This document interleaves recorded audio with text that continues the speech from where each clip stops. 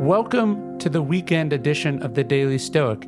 Each weekday, we bring you a meditation inspired by the ancient Stoics, something to help you live up to those 4 Stoic virtues of courage, justice, temperance, and wisdom. And then here on the weekend, we take a deeper dive into those same topics. We interview Stoic philosophers. We explore at length how these Stoic ideas can be applied to our actual lives and the challenging issues of our time. Here on the weekend, when you have a little bit more space, when things have slowed down, be sure to take some time to think, to go for a walk, to sit with your journal, and most importantly, to prepare for what the week ahead may bring.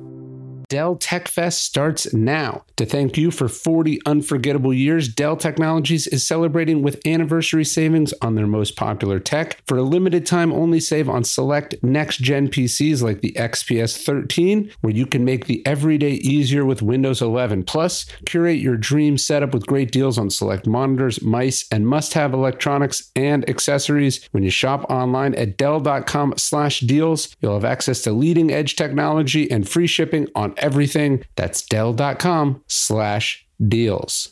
Every business is constantly asking themselves, what's a thing I can do to take my business to the next level? It's something I'm thinking about, of course, over at Daily Stoic and Daily Dad and the Painted Porch. And one of the tools I use for just that is LinkedIn Jobs, because LinkedIn Jobs knows that your success depends on the team you surround yourself with. That's why LinkedIn Jobs has created the tools to help you find the right professionals for your team faster and free. You might have just listened to the episode I put up where I was given a talk at LinkedIn back in 2017. So I've been using LinkedIn a long time because LinkedIn isn't just another job board. It has a vast network of more than 1 billion professionals, which makes it the best place to hire. And hiring is easy when you have that many quality candidates. It's so easy, in fact, that 86% of small businesses get a qualified candidate within 24 hours. We've hired multiple people here at Daily Stoic from LinkedIn. You can post your job for free at linkedin.com/stoic. That's linkedin.com/stoic to post your job for free. Terms and conditions apply.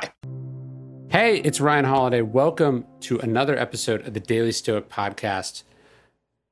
I was reading a New York Times piece a couple weeks ago, and I read, it was talking about how misinformation particularly spreads through smaller local news websites. So I'm going to read you this little paragraph, and it was talking about just how there's something like 1,700 local television stations in the United States, 3,300 radio stations, 1,300 daily papers, 5,800 weekly newspapers all over the United States. And it says, Joe Lukito, an assistant journalism professor who studies disinformation at the University of Texas at Austin, said local media is often a starting point that creates a trading up the chain effect. The article goes on, it starts when a rumor is covered or published in local media, she said, where it can then gain a sheen of credibility.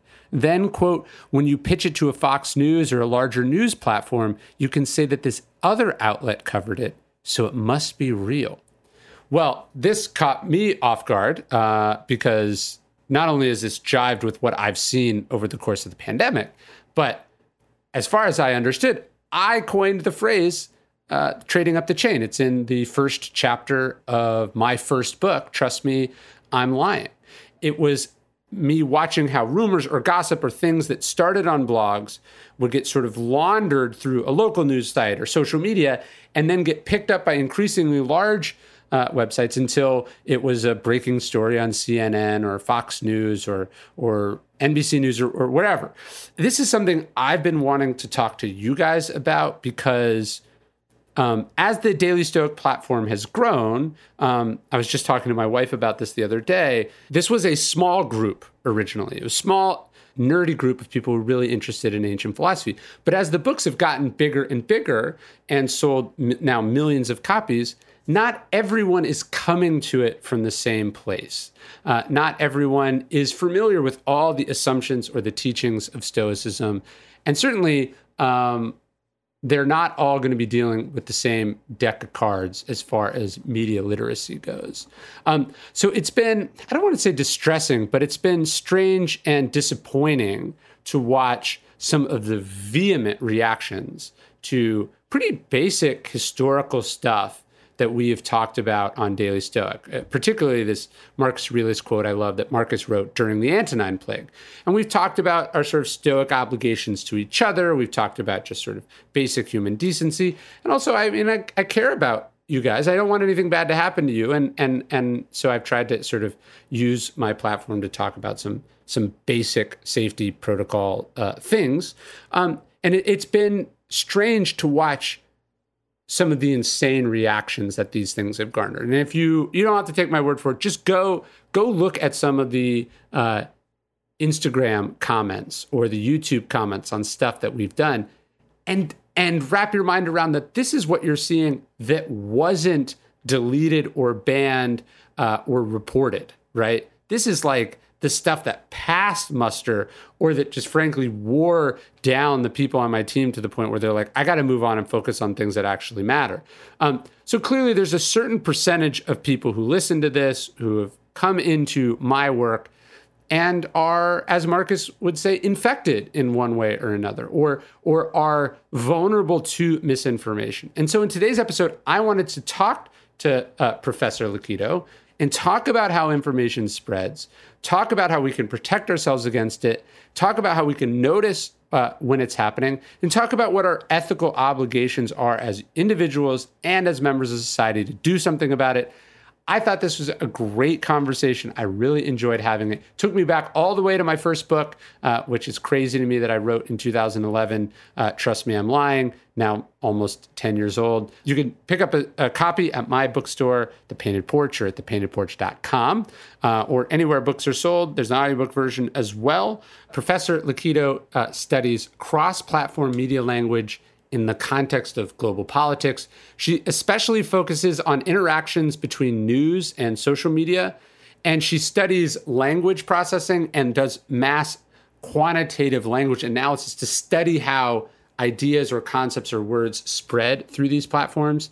She studies political mis and disinformation. There's a big difference, as we talk about, and she's been published everywhere from the Columbia Journalism Review and appeared on CNN. She was also cited in Robert Mueller's 2018 report on the interference in the 2016 election. She studies live tweeting, economic news coverage, public diplomacy, and coverage of U.S. foreign policy. She received her PhD from the University of Wisconsin-Madison in 2020, where she also has PhD minors in English linguistics and political science. She knows her stuff, and she is a new Austin resident, so it was wonderful to talk to her. I think you're really going to like this interview, and I'll leave you to it.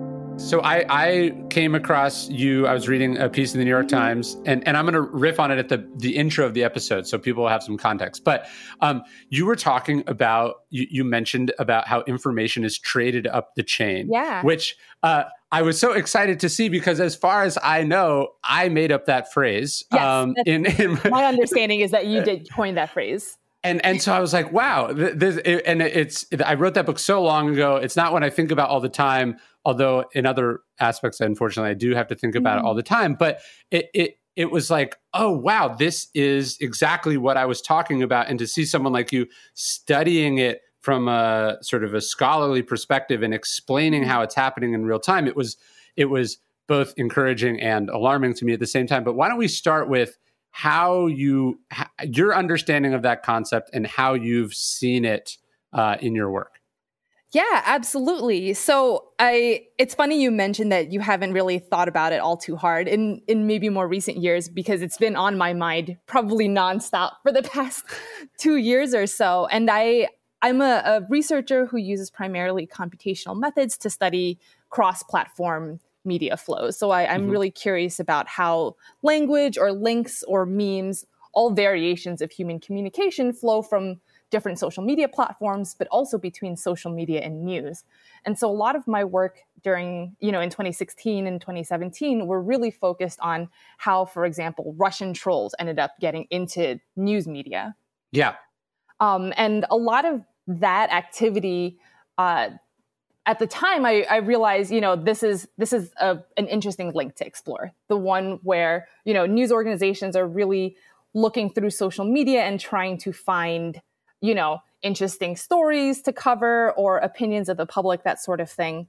And I realized that this push and pull goes both ways, right? And this is where I kind of came across your concept of trading up the chain, this idea that a story can be dropped in like a social media post or a blog and then pitched repeatedly from a small news organization, a niche platform or a digital platform into one that's larger. And so I've been trying to follow that trend, particularly when it comes to political misinformation. But of course, during the pandemic, that also includes COVID misinformation. Yeah, it's kind of alarming when if you watch just a single story unfold, like if you were like there when it happened. I think part of a good portion of our sort of dysfunction about media, I think, has to do with just how rarely people actually sort of encounter it happening. Oh, but yeah. If you ever, you happen to be the subject of a big news story, or you witness an event that becomes a media story, or in your case, you're studying it, it's quite alarming at just sort of how quickly, the thing can go from this one place or this somewhat spurious or speculative place to like all of a sudden, like heads of state are reacting to it as if it's the most established, well sussed out thing in the world. Absolutely. And I think the speed is really the tricky part. In the past, these sort of processes might have taken a little bit longer, or you would have need to have more power to have, the ear of a journalist or someone who can cover it and expand that to their audience. But now it's very easy through social media. And so that process is just so quickly and easily exploited. And in my own research, when I study platforms like Telegram and Parler, for example, where the alt-right and sometimes white nationalists and QAnoners and other conspiratorial individuals, where they're active, you can really see that organization in real time, which was really shocking. There was one example I remember of a Telegram channel that was discussing a piece of fake news that they were hoping to promote on Twitter. And the piece ended up going quite viral on Twitter. I'm trying to remember what it was about. It was a little far back. It was like sometime 2018 and 2019.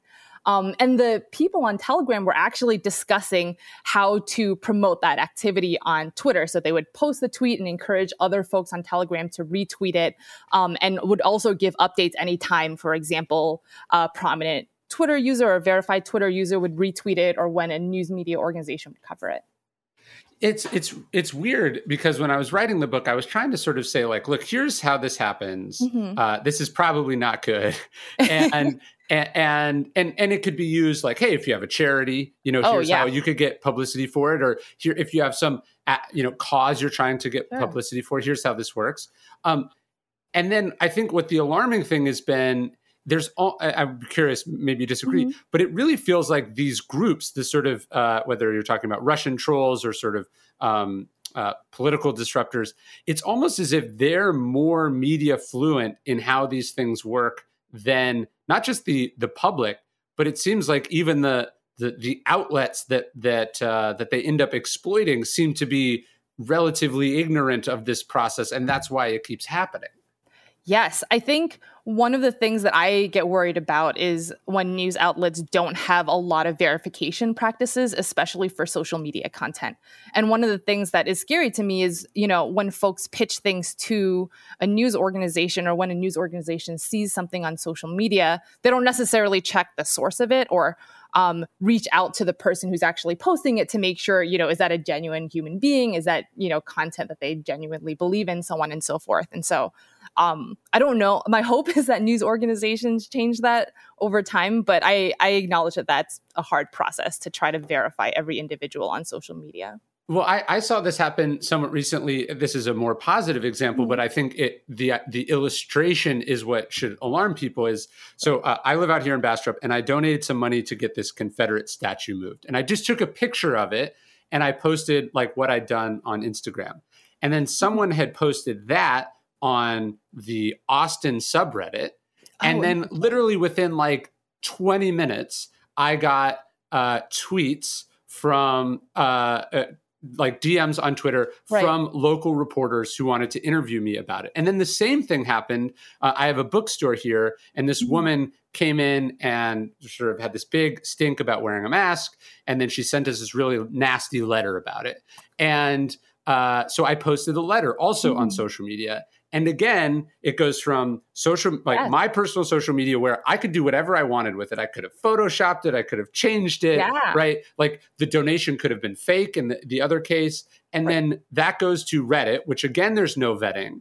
But then immediately you're getting inquiries from reporters who are they're almost like Uber drivers outside of an airport, just waiting for passengers to land so they can grab a ride. Like, I don't think people understand. I don't think people understand just how much like anticipation and waiting there is to like scoop up anything sensational or provocative, and how 99% of the time this works out. The person is not being just disingenuous or misleading, but every so often. Yes.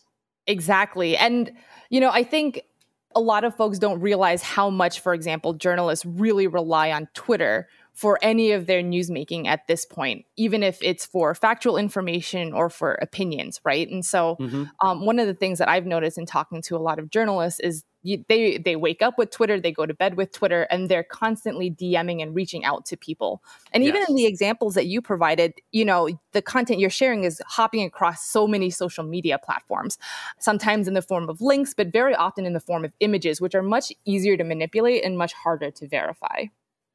Right. Yes. And it feels like, okay, so it went from Instagram to Reddit. To Twitter. Yeah, that feels like it's being vetted, but these are 4 platforms with 0 vetting, right? Like, so we think that as it goes up the chain, it's being vetted, but it's like actually no one is vetting because they're just assuming the person underneath them did it. Exactly. And one of the scariest things is that, instead of it being vetted, the process for whether something is worth reporting on ends up becoming much more about whether it's popular, right? And so have a lot of people, liked it on Instagram or upvoted it on Reddit or retweeted it on Twitter, that has become the indicator of whether something is newsworthy or worth covering because it's, provocative or interesting or gets a lot of reactions from folks. And so unfortunately, what we see is that vetting process has now been replaced with a virality process, essentially. So when you just talk to us a little bit about like sort of how you see stuff trading up the chain, like what is it? Certain kinds of information? Is it certain people who are as you study this phenomenon? What are you seeing? COVID, election, or sort of any types of news? How does this typically happen? Well, I'm glad that you mentioned in most cases, a lot of this information isn't necessarily bad. Like, good information can also be traded up the chain. But I obviously specialize in misinformation, disinformation, because I'm worried when that kind of information is traded up the chain. And if this year has shown us anything, it's that, malicious information or polarizing information can spread rather quickly. And there's been research evidence showing that false information, especially when it's emotionally laden, especially when it's rather dramatic or polarizing, that tends to spread much faster than factually accurate information. And so when you think about that sort of pattern in relation to trading up the chain, it makes a lot of sense, tragically, that misinformation, in particular about COVID, but also about the election, ends up being very easily traded up the chain. From my research, I found that a lot of times this stuff will start on smaller platforms or smaller groups and communities. So, for example, one particular subreddit or a Telegram channel or on Parler, and then they will try to move it towards a larger social media platform, typically a bigger subreddit, Twitter, obviously, because there are a lot of journalists on Twitter, and Facebook. And this is where it will then get picked up by journalists, sometimes by smaller journalists who then, give it attention for larger newsrooms, but sometimes it just jumps straight up to, a Fox News, CNN, New York Times type platform. Yeah, I think when I was writing this, and it's crazy to me that I was writing Trust Me, I'm Lying in 2011, and a lot of what I was observing had happened, 2007, 2008, 2009. But it is remarkable just what a stable link in that chain sort of local news seems to be, or sort of regional news. Because I think, is it that there's hundreds of years of sort of equity in those brands? Why is it that, people care about, the local NBC station or the local this or that? Why do they seem to be specifically such a conduit for the kind of information that then escalates to national news or goes viral on Yeah. social media? Yeah, I think it's two trends. So first, people generally trust local news media more than they trust national news media, even if they are consuming more national news media. So there is this equity that comes in from being a local newsroom and reporting on stories locally. But at the same time, these local newsrooms are the ones that suffer the most when it comes to, newsroom cuts and funding cuts. And so Right. a lot of these newsrooms have really struggled in finding the resources to actually verify a lot of this information. And then are kind of encouraged, if not just straight out told to, share a story coming from the mother organization, right? The larger corporation. So for example, when I talk to a lot of folks, they don't realize that most of their local newspapers are now owned by Gannett, for example. They think that it's still part of their, local newsroom and it's the same as it's always been because the name has been around for 50 years or so. But 10 years ago, it was picked up by Gannett. And as a result, a lot of the stories that you'll see in a Gannett type newspaper are the same newspapers that are the same news stories that you see in USA Today and in other Gannett newspapers. So if you have someone share a piece of misinformation and that tweet gets embedded into a USA Today story, it might end up on hundreds of local newspaper websites, right? But folks don't necessarily realize it's because it's all linked through Gannett. With everyone fighting for attention, how can your business stand out and connect with customers? Easy. Get Constant Contact. Constant Contact's award-winning marketing platform has helped millions of small businesses stand out, stay top of mind, and see big results fast. Constant Contact makes it easy to promote your business with powerful tools like email and SMS marketing, social media posting, and even events management. These tools would have been super helpful to me when I was growing The Daily Stoic, when I was writing my first book, and in fact, have been. Right? The Daily Stoic is built around email marketing. That may well be how you heard of this very podcast. With Constant Contact, you'll reach new audiences, grow your customer list, and communicate more effectively to sell more, raise more, and fast track growth. So get going and start growing your business today with a free trial at ConstantContact.com. Just go to ConstantContact.com right now. Constant Contact, helping the small stand tall. ConstantContact.com. Look, when I was first thinking of going to therapy, it was a little overwhelming, right? What's covered by insurance? How far do I have to drive? When do they have appointments? I mean, when I first started going to therapy, the idea of online therapy, virtual therapy, it wasn't even an option. And now things are so much easier, so much better. Therapy can help you shift your perspective, find tools to cope in difficult times, be a guiding light. And Talkspace, specifically today's sponsor, can help with any specific challenges you might be facing. It's the #1 online therapy platform with licensed therapists in over 40 specialties. And with Talkspace, you can easily find a therapist that you like. You can schedule virtual appointments and make the most of your time, which even as you're taking care of yourself, you always should try to do. And as a listener of this podcast, you'll get $80 off your first month with Talkspace when you go to Talkspace.com/stoic. To match with a licensed therapist, go to Talkspace.com/stoic. To get $80 off your first month, show your support for the show. That's Talkspace.com/stoic. And I think the other thing people don't necessarily realize, and I don't mean to disparage these local reporters, but these are not usually seasoned journalists with many decades of experience the way that they once were.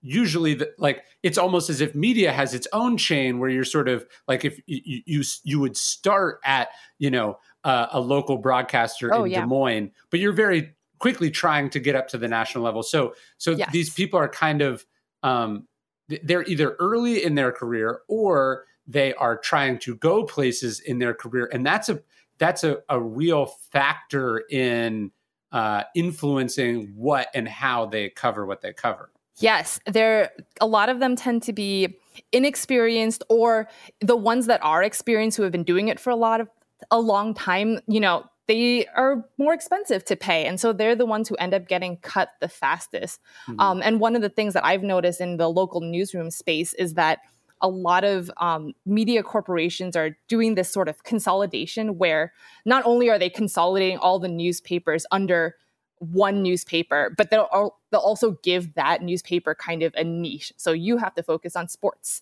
and this other space has to focus on, political reporting. And so what you see is noticeable decrease in the number of people who are covering one thing, right? They end up just assigning it to one person. And so you get this kind of siloing that results in less verification, and it results in fewer people actually covering the story. And what ends up looking like local news is actually much more like regional or state level news. Yeah. And a lot of these outlets don't, like, I've never gone to kxan.com, which would be a local, Austin news site, right? Like, I don't pull that up to read the news, but I do read a lot of their reporting because it gets passed to me, right? Like, I'll see it on Reddit, or friends will be texting it around. So the other sort of factor that I think is operating on the news that people don't necessarily think about is, and you mentioned how sort of emotionally laden news tends to spread best, that the stories are dependent on, are they passed from person to person? So, insert complicated concept does not spread well.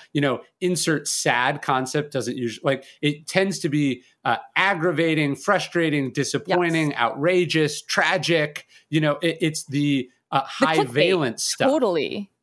Yeah. I like the way that you put it, high valence stuff. And it's things that are really simple to explain and very emotionally charged. And with COVID, I think that's one area where you see a lot of misinformation spreading for those exact two reasons. Because obviously, COVID and the pandemic is a complicated thing, both medically, but also in terms of, like, how do we as a society deal with it economically, socially, et cetera. And if someone can provide a simple answer, like, before the vaccine, when everyone was talking about hydroxychloroquine and all of the solutions, it's really easy for that stuff to spread on social media where it is unvetted and then unintentionally or intentionally gets picked up by a news organization, right? And so the news organization not only takes cues from what's popular and what's popular in discussion on these platforms, but then they turn it around, and when they produce a news story about it, their hope is that they can kind of jump on that bandwagon and get more traction for their news stories because they're talking about something that is popular, even if it is unverified. Well, and we've gotten to a place where we're sort of so polarized as a society, and there's always certain interest groups that want either certain things to be true because they believe it, because they're trying to advance some agenda, because they're crazy, whatever it is. So I think this is also where the trading up the chain thing happens, where, like, okay, let's say there's a certain percent of the population that believes this should be a thing, or they believe this viewpoint.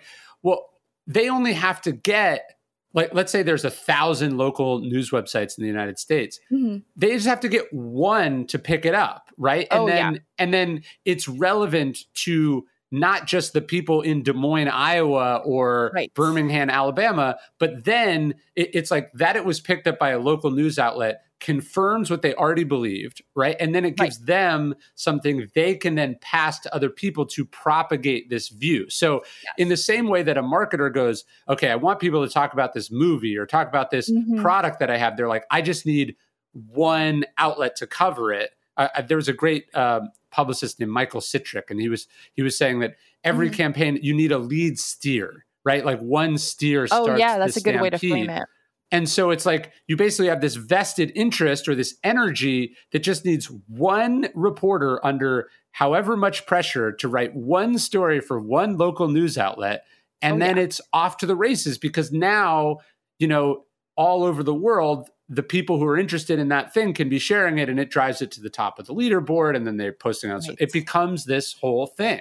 Yes. And I think that's true for a lot of media communication, right? So, for example, you found me through a New York Times article, and then you reached out for me to come to this podcast. Yes. And there's a lot of examples of that, of any time I end up in the news, or if I write something for, Wired or Vox or something, because other news organizations or other folks who are in the media are paying attention to that and just, seeing what's up, and they might have seen it on Twitter or on Reddit or something.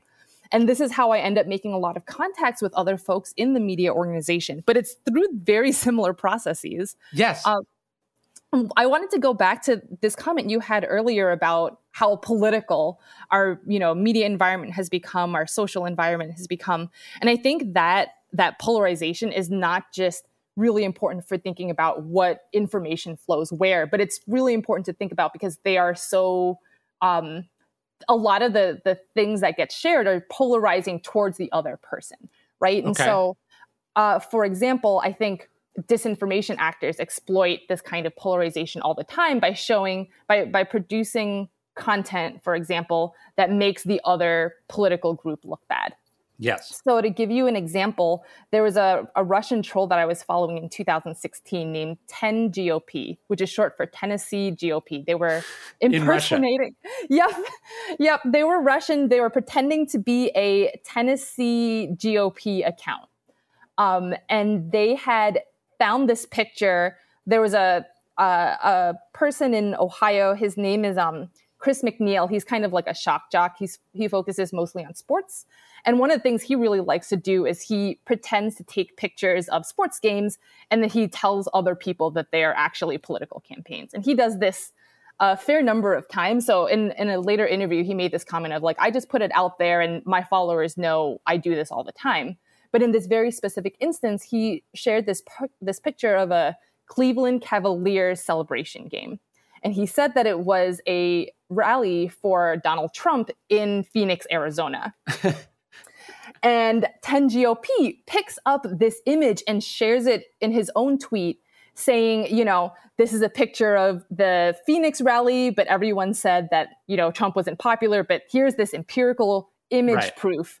And so this tweet goes viral. He gets about 100,000 likes within the first couple of days. It gets retweeted by Kellyanne Conway and Donald Trump Jr. It gets picked up by some conservative media platforms as an example of pictures and proof that the Phoenix rally was really big.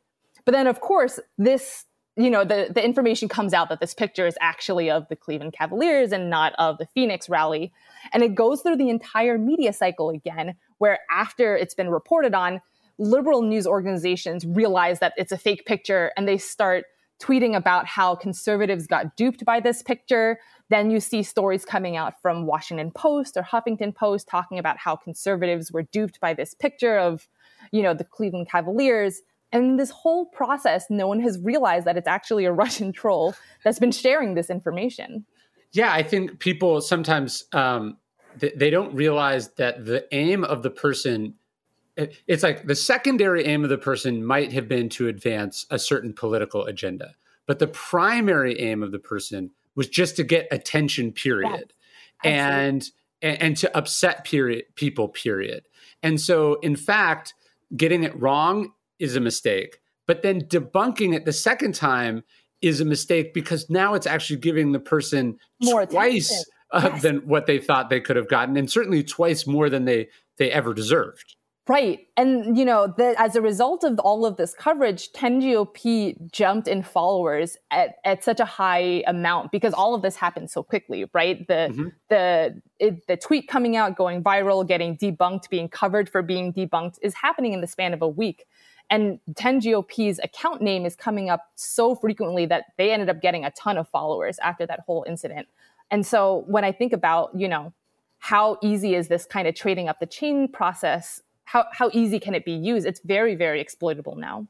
Yes. And I would say on top of it, the other thing that we talk about less is also it's like every one of those outlets incidentally exposed how dependent they were on this kind of information. And then it makes it easier for that person or other people to do it again. And so now, let's say some other disinformation person is trying to get something out of the world. They're looking at what accounts were pivotal in kicking that off. And that's who they're targeting with the next salacious photo. Exactly. Or that's who they're, at mentioning or who they're now pitching to. And I still think pitching is still an important process. Like I think some of this information does come through social media, but I think pitching is still something that happens, especially when you're trying to direct message a journalist. So I think it's less so, in 2011 or 2012, it was probably more popular to use emails versus now it's a lot of mentioning individual journalists or DMing them or trying to contact them through a social media. Or their anonymous tip lines or their signal channel. They want to hear what's bubbling up, and then they act as if they discovered it. And they never go like, oh, actually, I never stopped to ask, why did this magically appear from 3 different sources within 10 minutes of each other in my DMs? Yeah, absolutely. And, it's really a shame when you think about the like what it does in terms of the quality of information in the media ecology, right? And sometimes I wonder if these newsrooms realize in producing so much content that's not verified, you're just making the whole ecosystem so much worse. It's a collective action problem for Absolutely. sure. There's that Upton Sinclair line about how it's very difficult to get someone to understand something when their salary depends on them not understanding it. I feel like I talk about this a little bit in Trust Me, I'm Lying, where it's like you would never tolerate a journalist owning stock in a company they're reporting about, right? But what happens in this sort of clickbait universe, or the universe where they are largely judged based on the numbers they put up, is that the stock they own is in their own stories, right? Yeah. And so they don't stop and go, why is this magic? Like, why would someone gift me this scoop?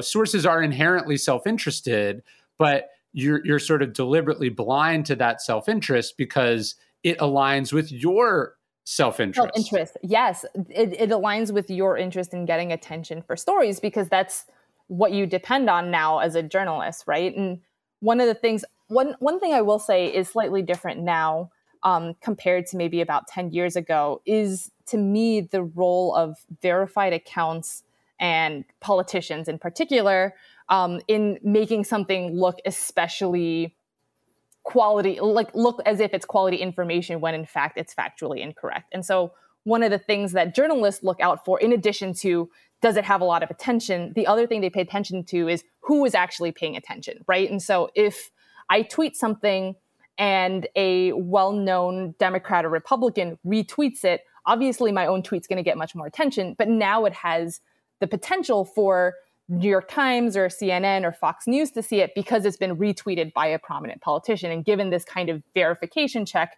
regardless of whether it's accurate or not. And I think that's especially troubling when I look at, election fraud discourse or COVID discourse, especially from Republican politicians, because some of them have a tendency to share that information.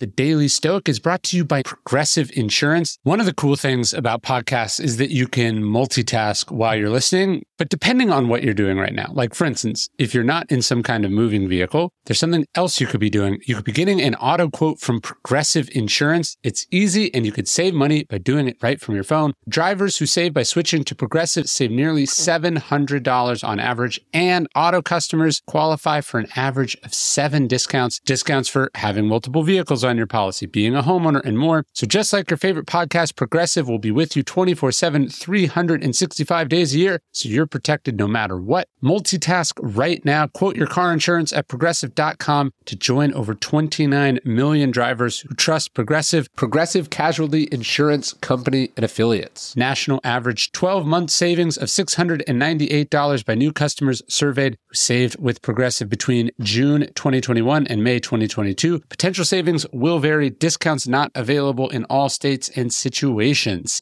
Get your Easter shopping done without leaving the house with DoorDash. When the holidays come around and family comes to town, things can get forgotten. But with DoorDash, you can order your Easter baskets, chocolate bunnies, brunch must-haves, and so much more, all in one place, delivered right to your door. Actually, last Easter, I was in Annapolis. I was giving a talk, and we realized we didn't have some of the Easter supplies we needed for the hotel room we were in to give our kids a little on-the-road Easter experience. And that's what we did. We DoorDashed everything we needed for Easter, just like a couple weeks ago when I hurt my ankle. I DoorDashed an ankle brace and some medicine. You can get anything you need on DoorDash. With so many local and national stores to choose from, you can take it easy this Easter knowing you can get everything you need. Whether you're looking for plastic eggs for your Easter egg hunt or needing an ingredient for a side dish, DoorDash can help. Order now and get everything you need for Easter on DoorDash. Use code DailyStoic to get 50% off up to $10 when you spend $15 on your next convenience, grocery, or retail order on DoorDash. That's code DailyStoic. Order using DoorDash today for eligible users only. Terms apply.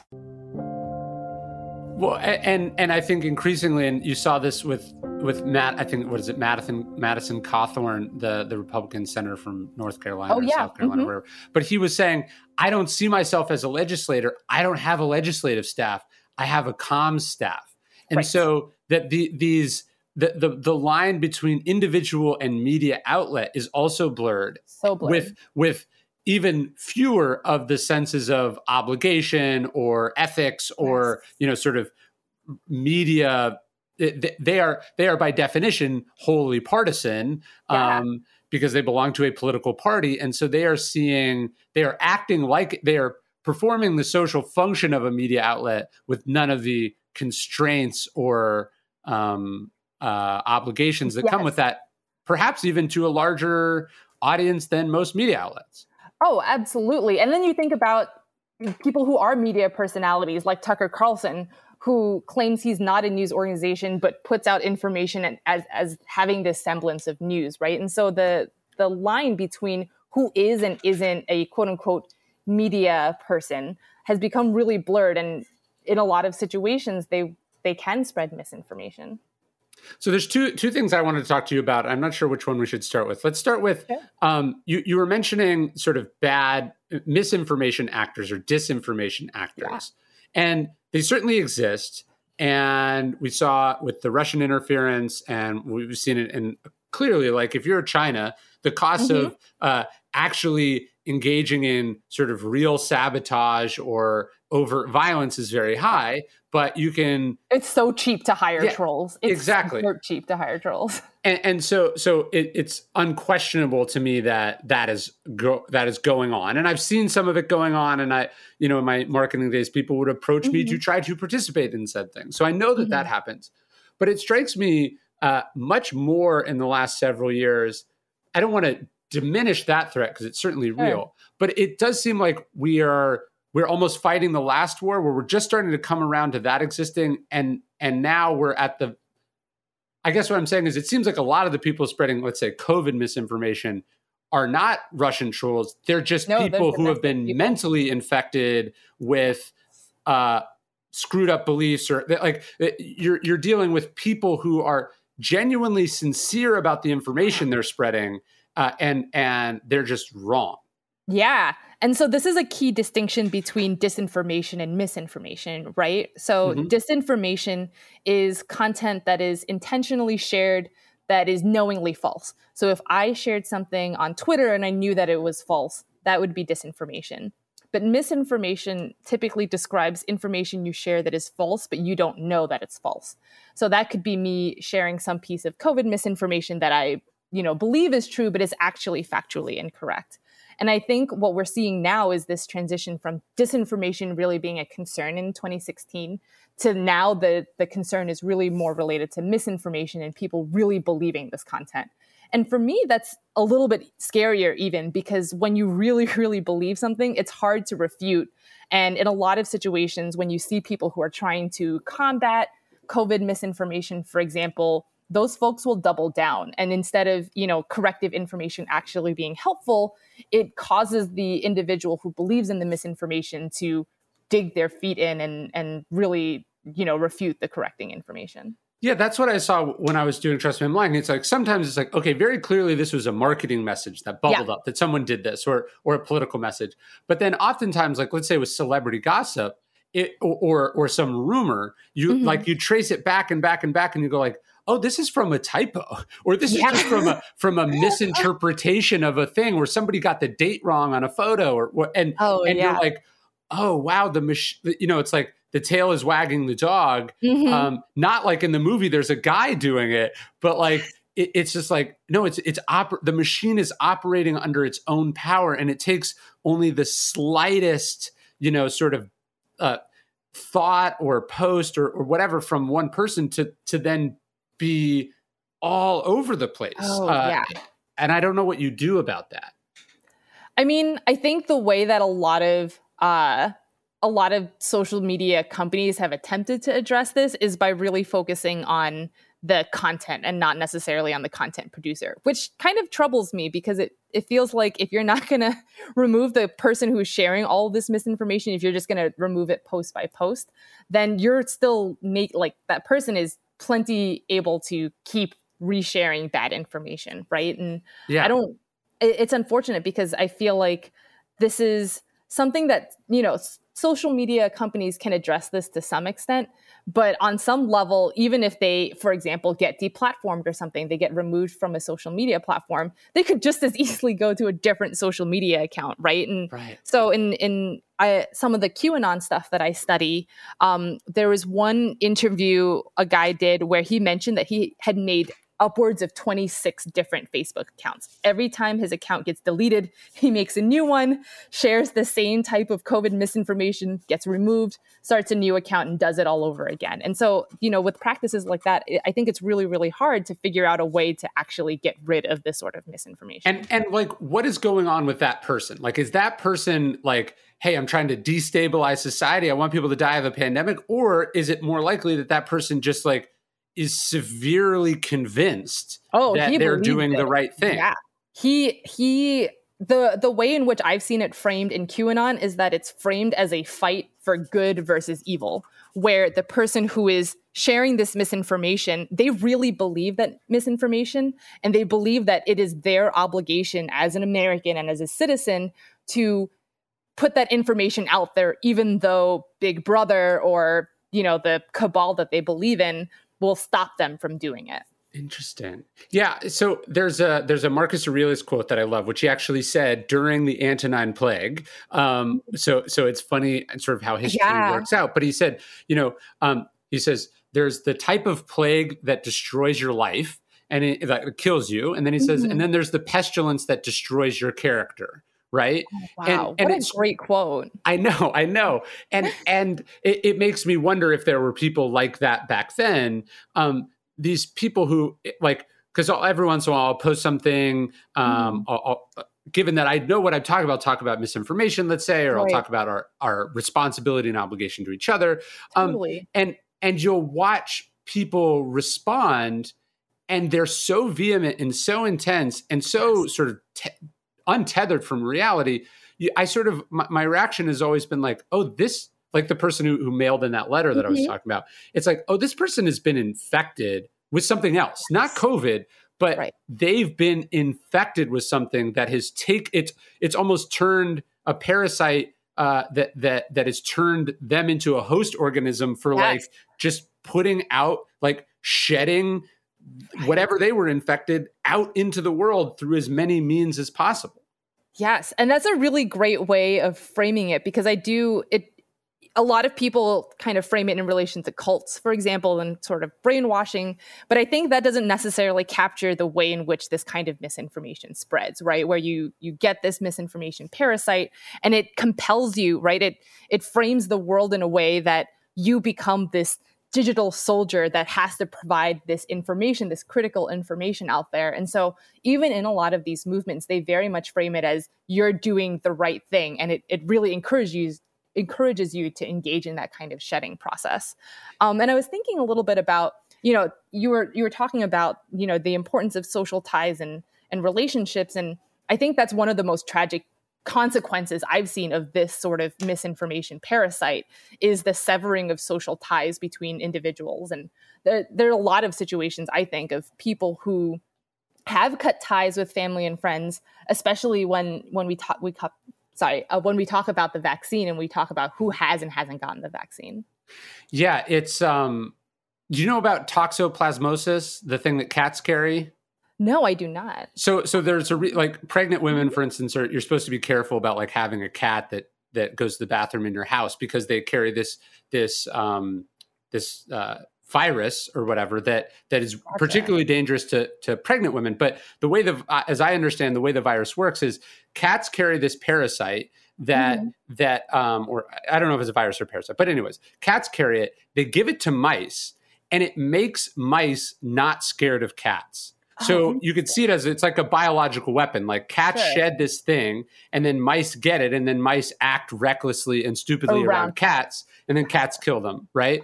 And it there's something like that in these things where, they're not having like I have political opinions. I have things, I even have like not crazy. I have things that I'm suspicious of or skeptical of. Like we all do, but it doesn't consume my life in the way that I would then, trolls, like hound someone on social media or post or find myself storming the Capitol, right? So there's something that it infects and consumes the person to the degree where they're almost, I would argue, more dangerous than a paid Russian operative. Oh, yeah, because they probably doesn't really care. Yeah. Right. Oh, absolutely. I think it's so different when you really, in your heart and your soul, you really believe it, right? Because it means as a result of that, you might end up breaking social ties with people or engaging in violence.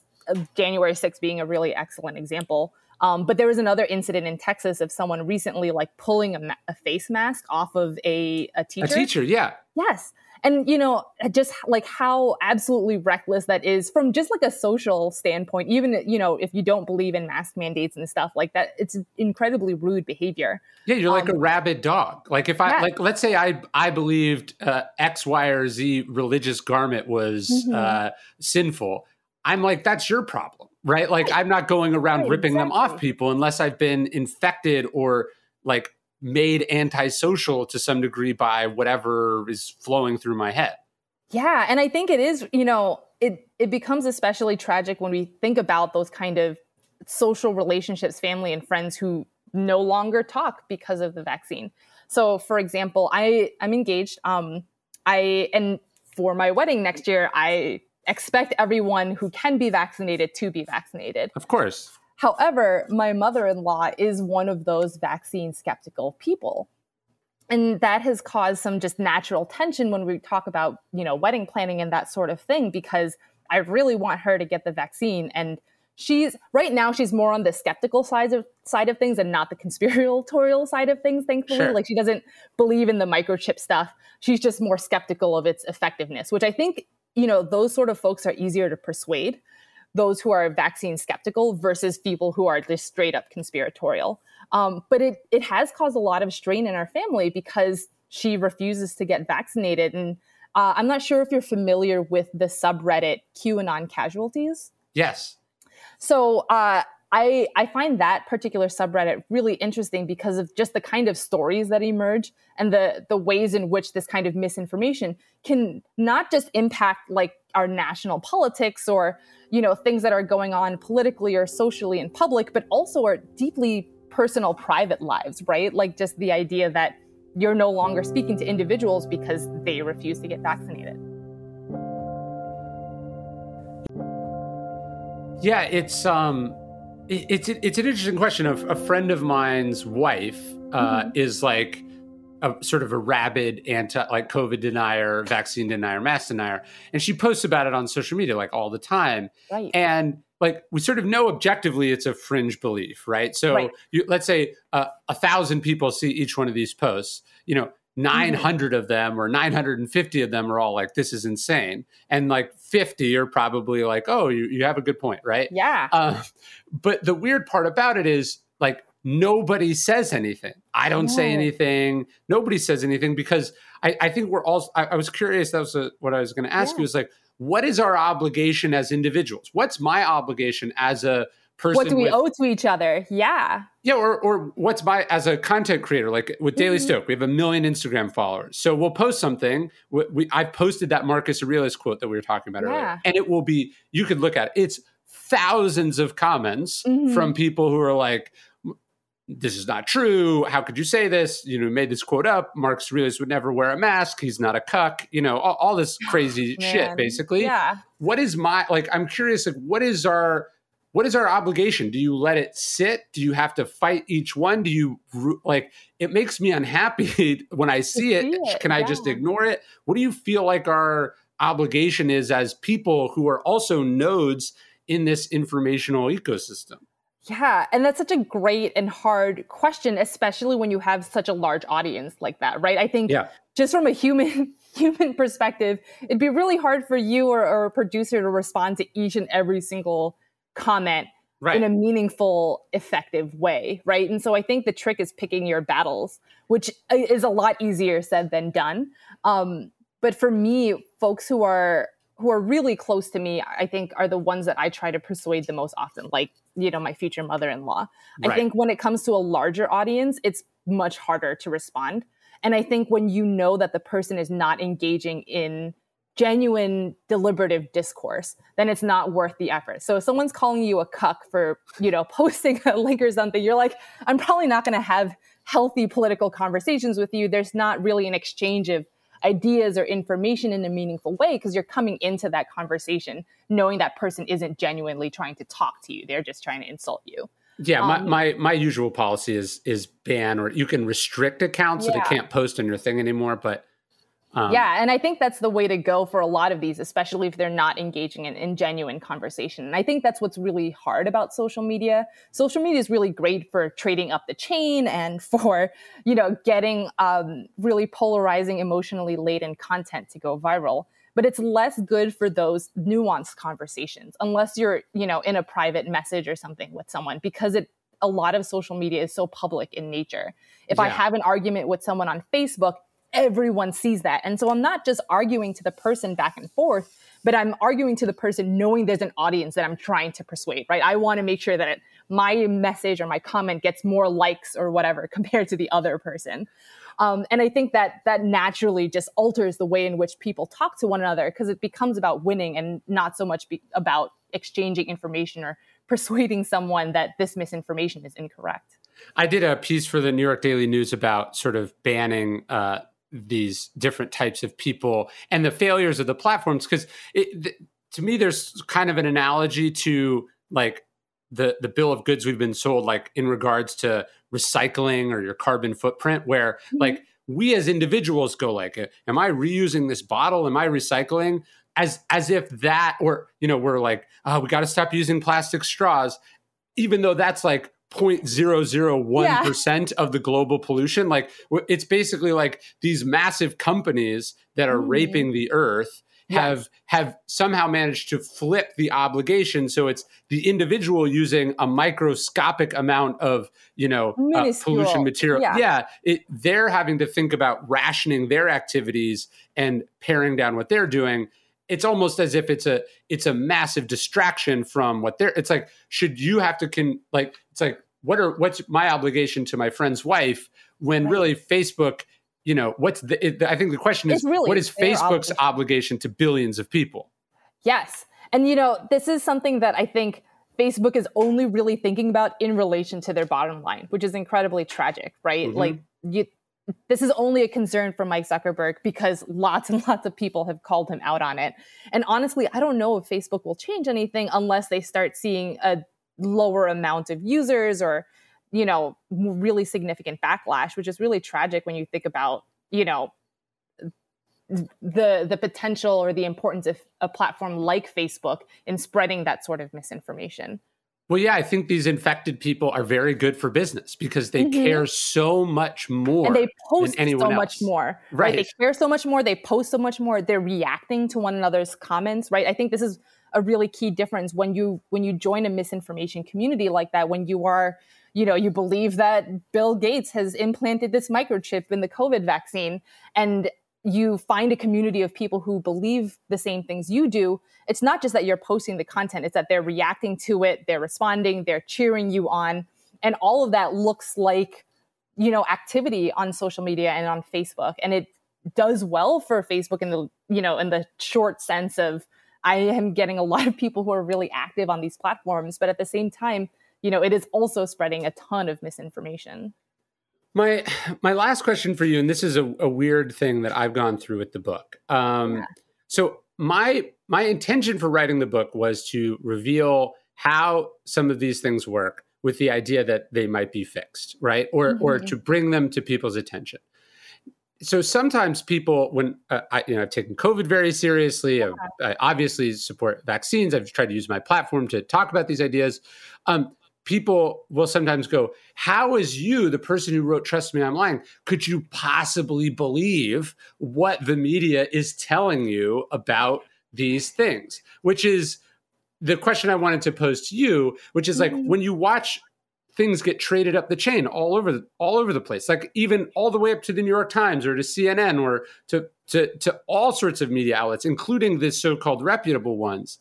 It is an interesting question. How then do we trust, when they say, the election was there was no fraud in the election, or they say, COVID is real, or they say masks work.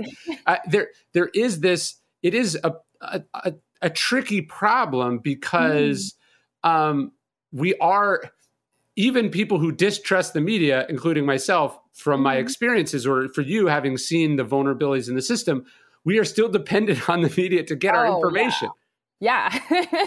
And I think that's not only is that a hard, important question, but it's true for a lot of aspects of our society, right? Even just thinking about the medical system, like, a lot of people are unhappy with their healthcare system for a lot of reasons. And the healthcare system has not been great to everyone, particularly, Black and Indigenous people of color and minorities.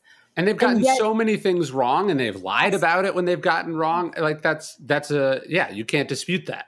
Yeah. And yet, it makes sense to me that as a result of that, folks are skeptical of the vaccine. Right. And I think that ends up becoming a potential funnel for conspiratorial thoughts and that sort of thing. But going back to the question that you had, how do we balance that?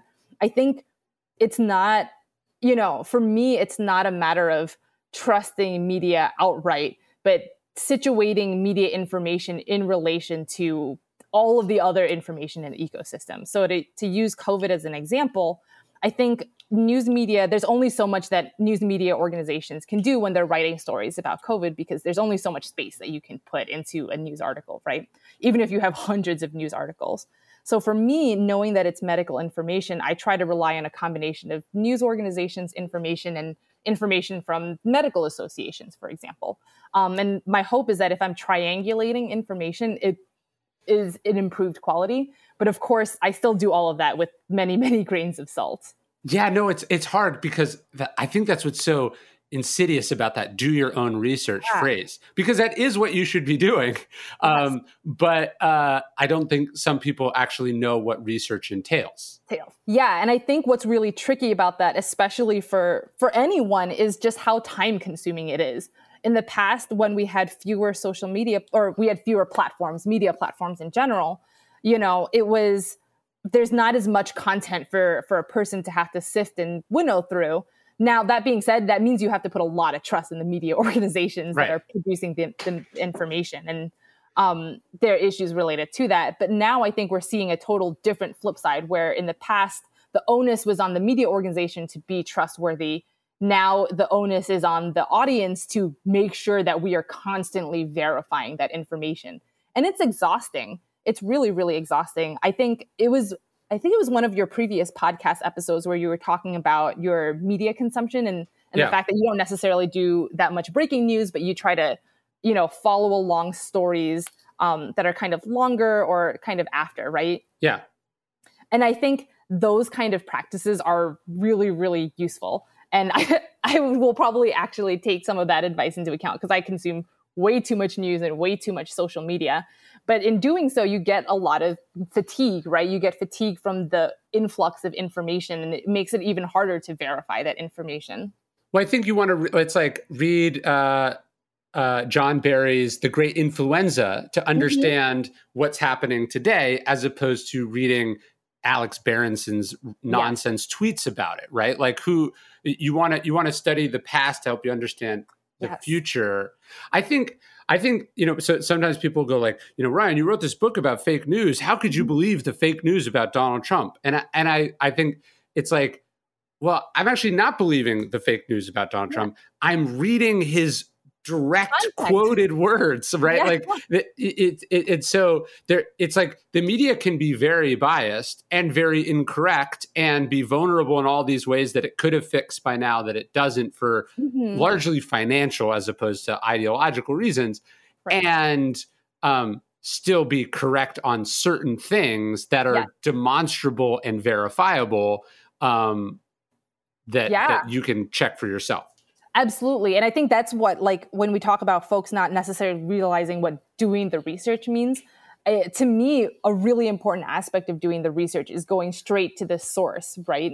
And if you're going to consume some news article about a new policy or election fraud or whatever, going to the source and seeing what election officials said and what they reported is really, really essential, I think, in doing your research.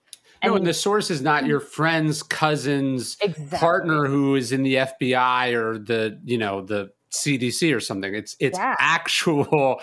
actually direct interaction with people who know what they're talking about. Yes. And one of the things that I do feel like for me, I've seen a lot when folks are talking about misinformation, especially misinformation that trades up the chain.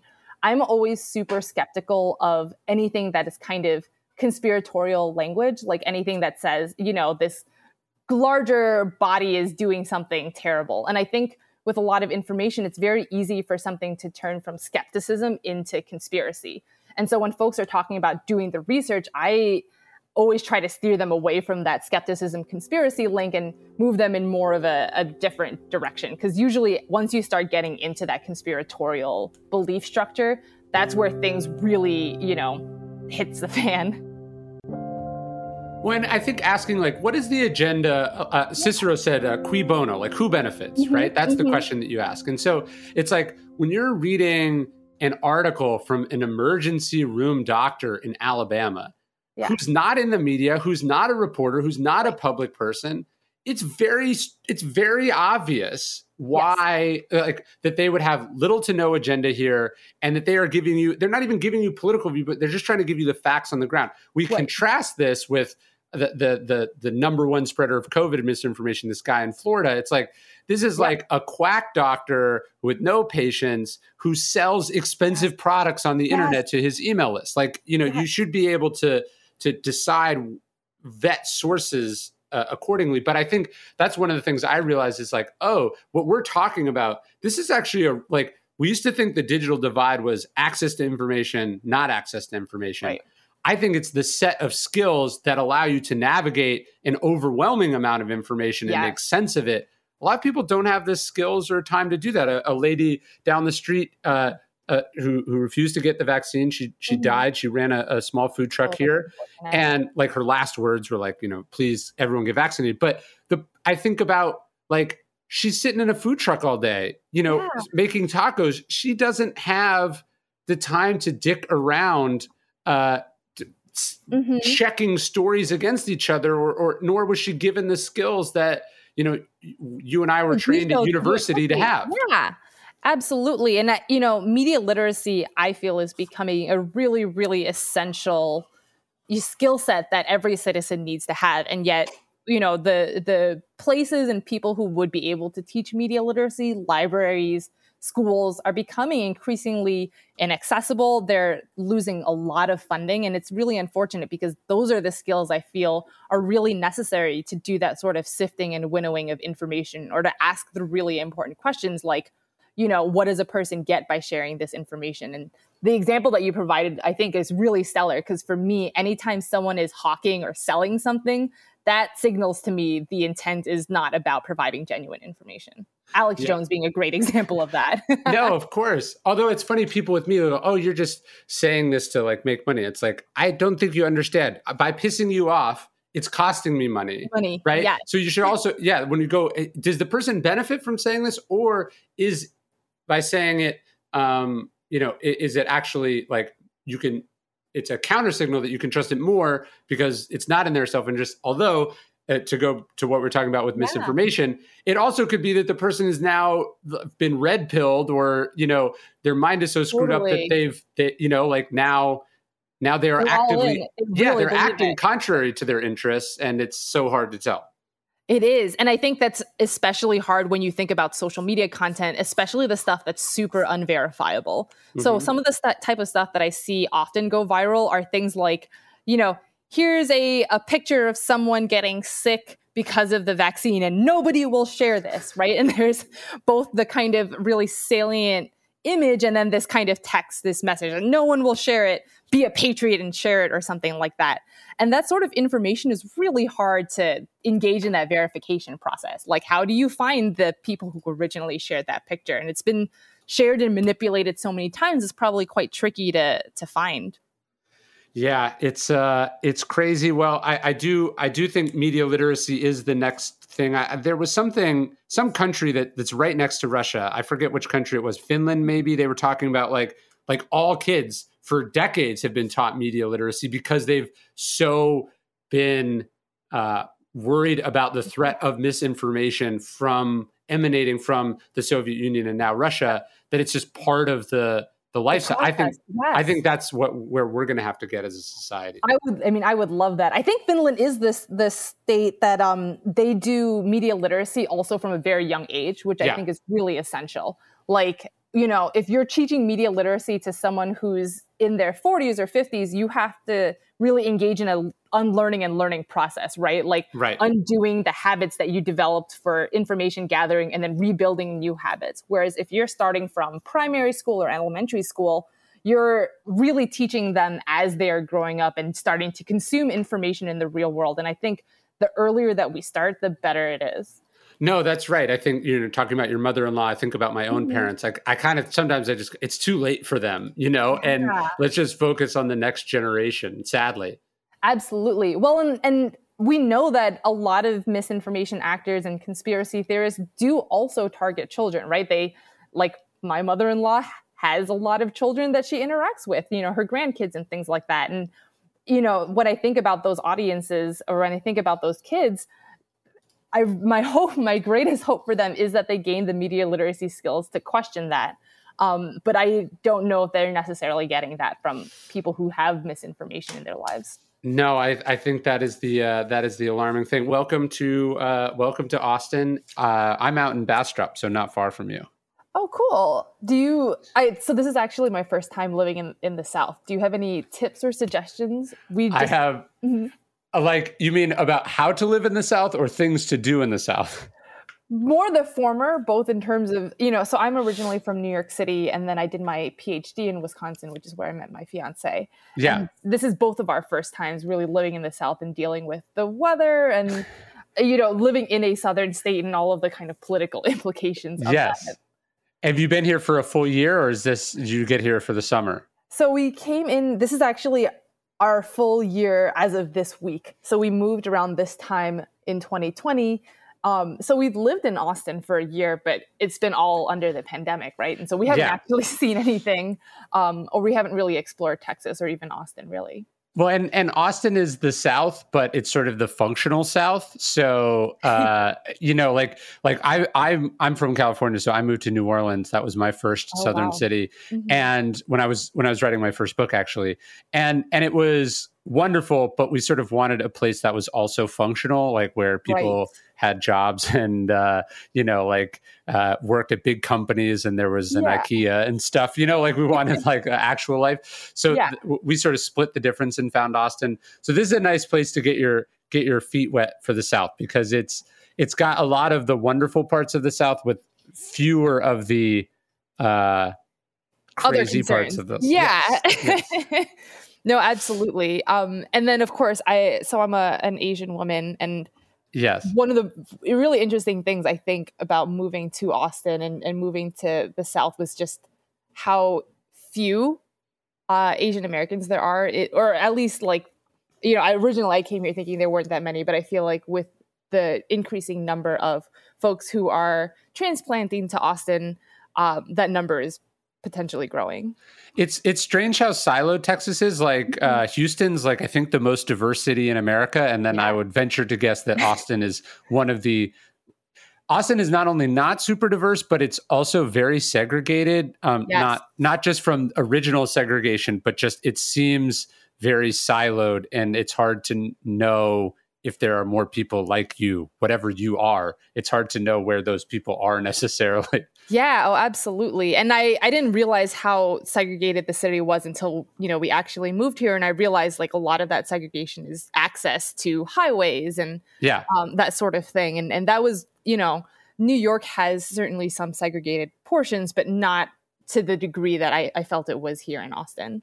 Yeah, you're just all up on top of each other in different cities. And then I think, and in Texas especially, we're all inside our cars. So you're not really even though you are intermingling, you're intermingling on a 5-lane highway. So you're not actually getting the sense that you're in a sea of diverse people. Well, and especially I realize now, and being in the summer, the reason why everyone's in their cars, because it's just too darn hot outside.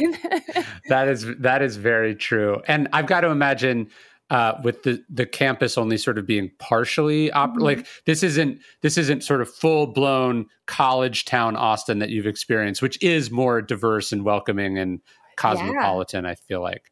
Yes. And it is, we're actually about to start our new semester this next week.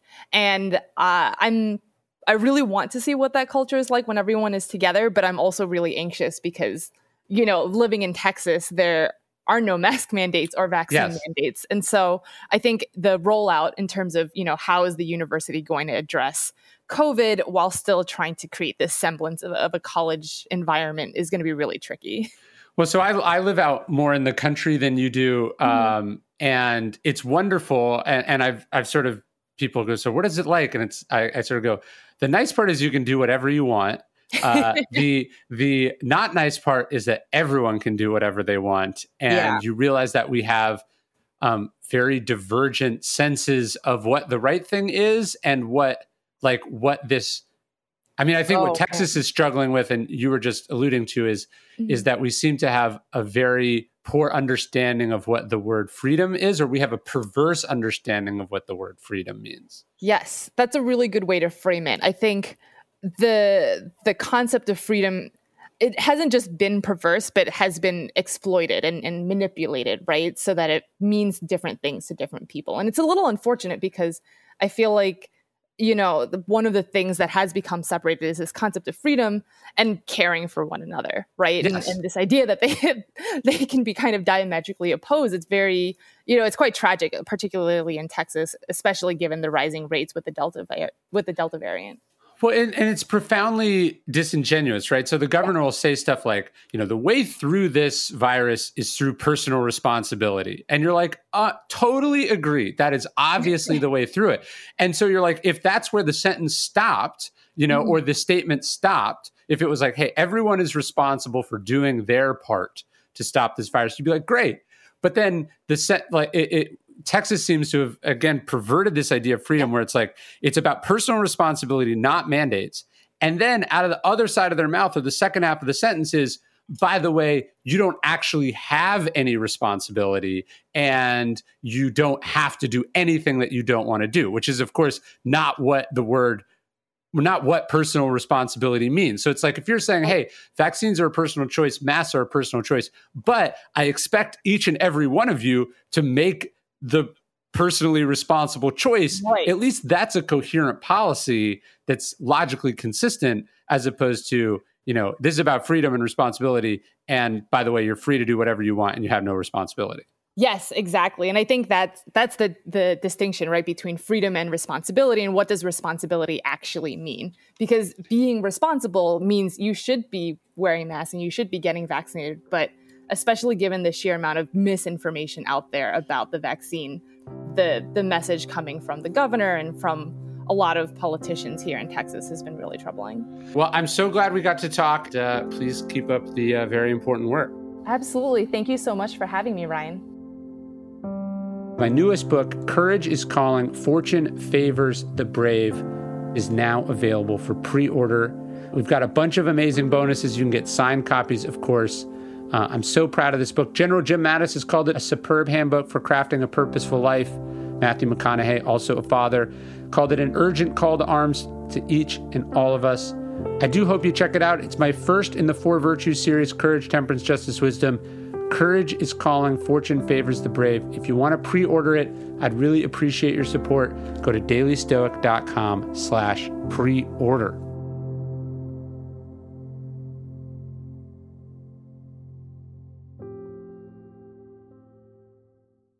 Hey, Prime members, you can listen to The Daily Stoic early and ad-free on Amazon Music. Download the Amazon Music app today. Or you can listen early and ad-free with Wondery Plus in Apple Podcasts. In the 1980s, Frank Farian was riding high as a successful German music producer, but he was bored. German pop was formulaic, dull, and oh so white. Frank had bigger dreams, American dreams. He wanted to create the kind of music that would rival larger-than-life artists like Michael Jackson or Run DMC. So he assembled a hip-hop duo, 2 once-in-a-lifetime talents who were charismatic, full of sex appeal, and phenomenal dancers. The only problem? One very important element was missing, but Frank knew just how to fix that. Wondery's new podcast, Blame It on the Fame, dives into one of pop music's biggest controversies. Milli Vanilli set the world on fire, but when their adoring fans learned about the infamous lip-syncing, their downfall was swift and brutal. With exclusive interviews from frontman Fab Morvan and his producers Frank Farian and Ingrid Segui, this podcast takes a fresh look at the exploitation of 2 young Black artists. Follow Blame It on the Fame wherever you get your podcasts. You can listen to Blame It on the Fame early and ad-free by joining Wondery Plus. From Wondery, this is Black History for Real. I'm Francesca Ramsey. And I'm Conscious Lee. What do most people think about when they hear the words Black History? Rosa Parks, Reconstruction, MLK, February, Black History Month. Exactly. There are so many stories of Black history that we just are not really talking about or thinking about, especially outside of February. And we are about to flip the script on all of that. Because on this show, you're going to hear a little less, in August 1492, Columbus sailed the ocean blue. and a little bit more. She is a heroine to some. As a fighter for black rights, she is a villain to others. Follow Black History for Real on the Wondery app or wherever you get your podcasts. Listen everywhere on February 5th, or you can listen early and ad-free on Wondery Plus starting January 29th. Join Wondery Plus on the Wondery app or on Apple Podcasts.